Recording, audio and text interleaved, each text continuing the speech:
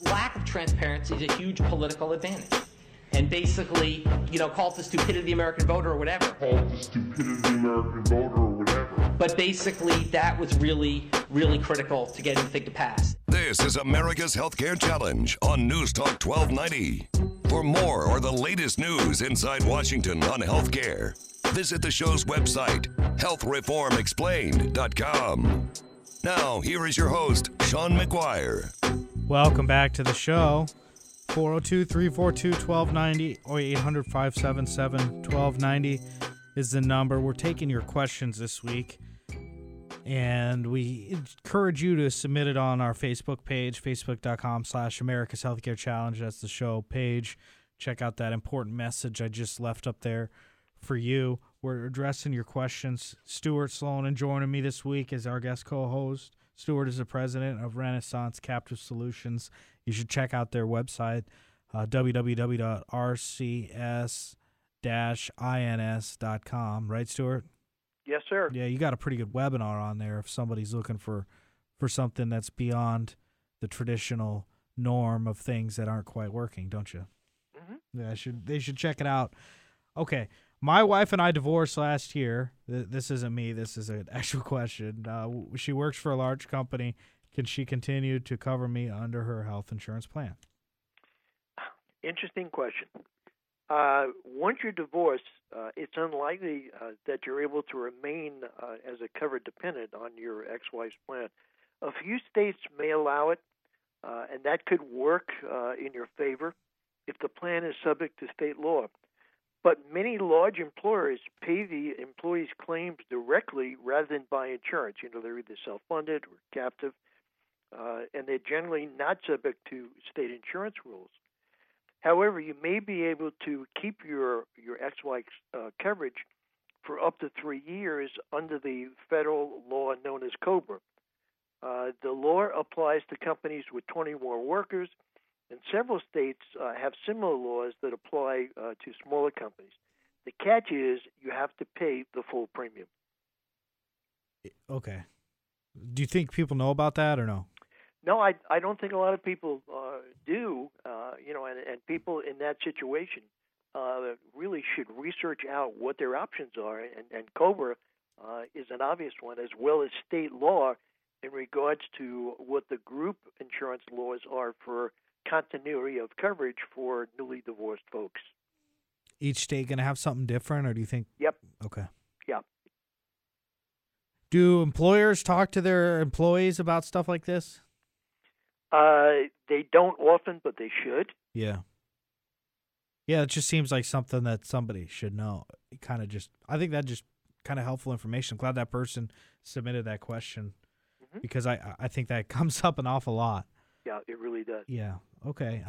Next up, I retired last year at the age of 65.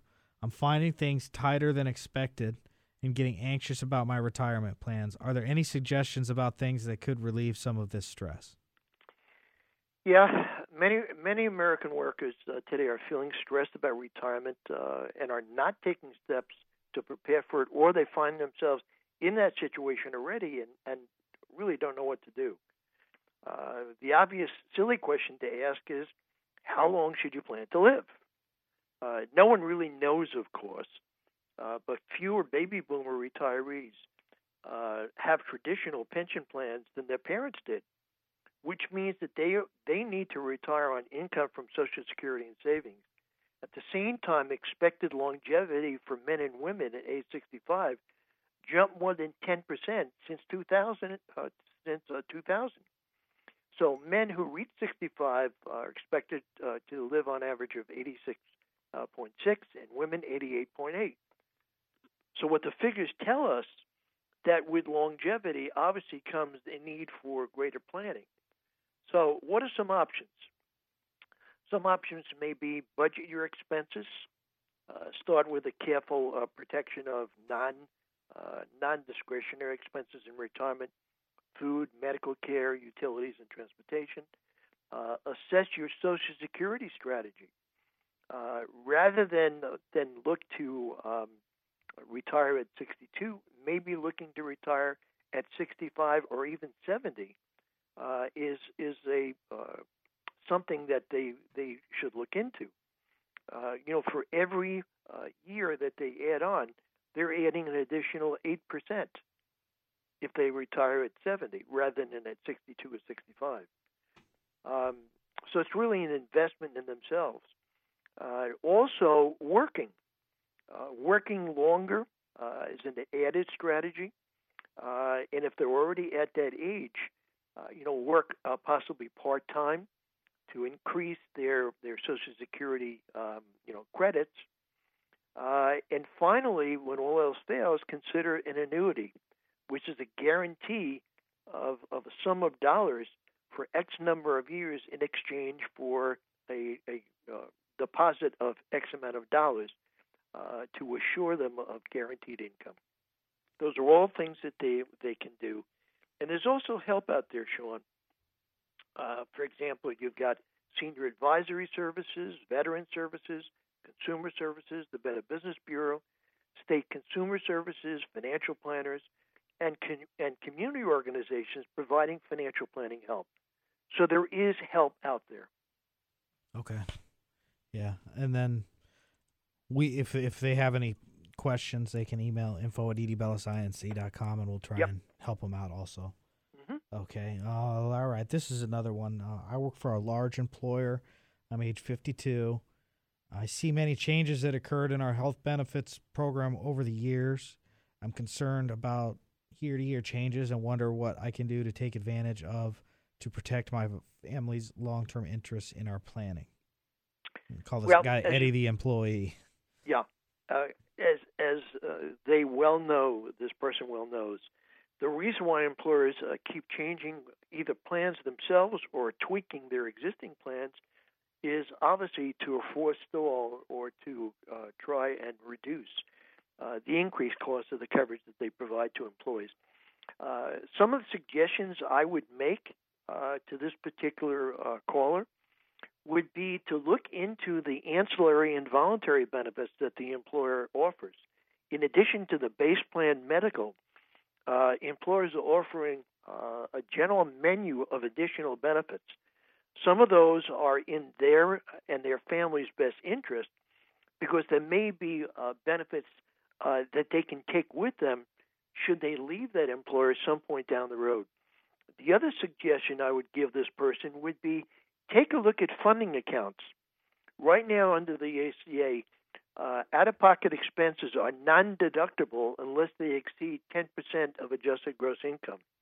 What the person should look into, if offered by the employer, is either an HSA or a flexible spending account or a health reimbursement account, which may be some funding account options that the employer makes available to employees to help their first dollar out-of-pocket expenses, that would help the family.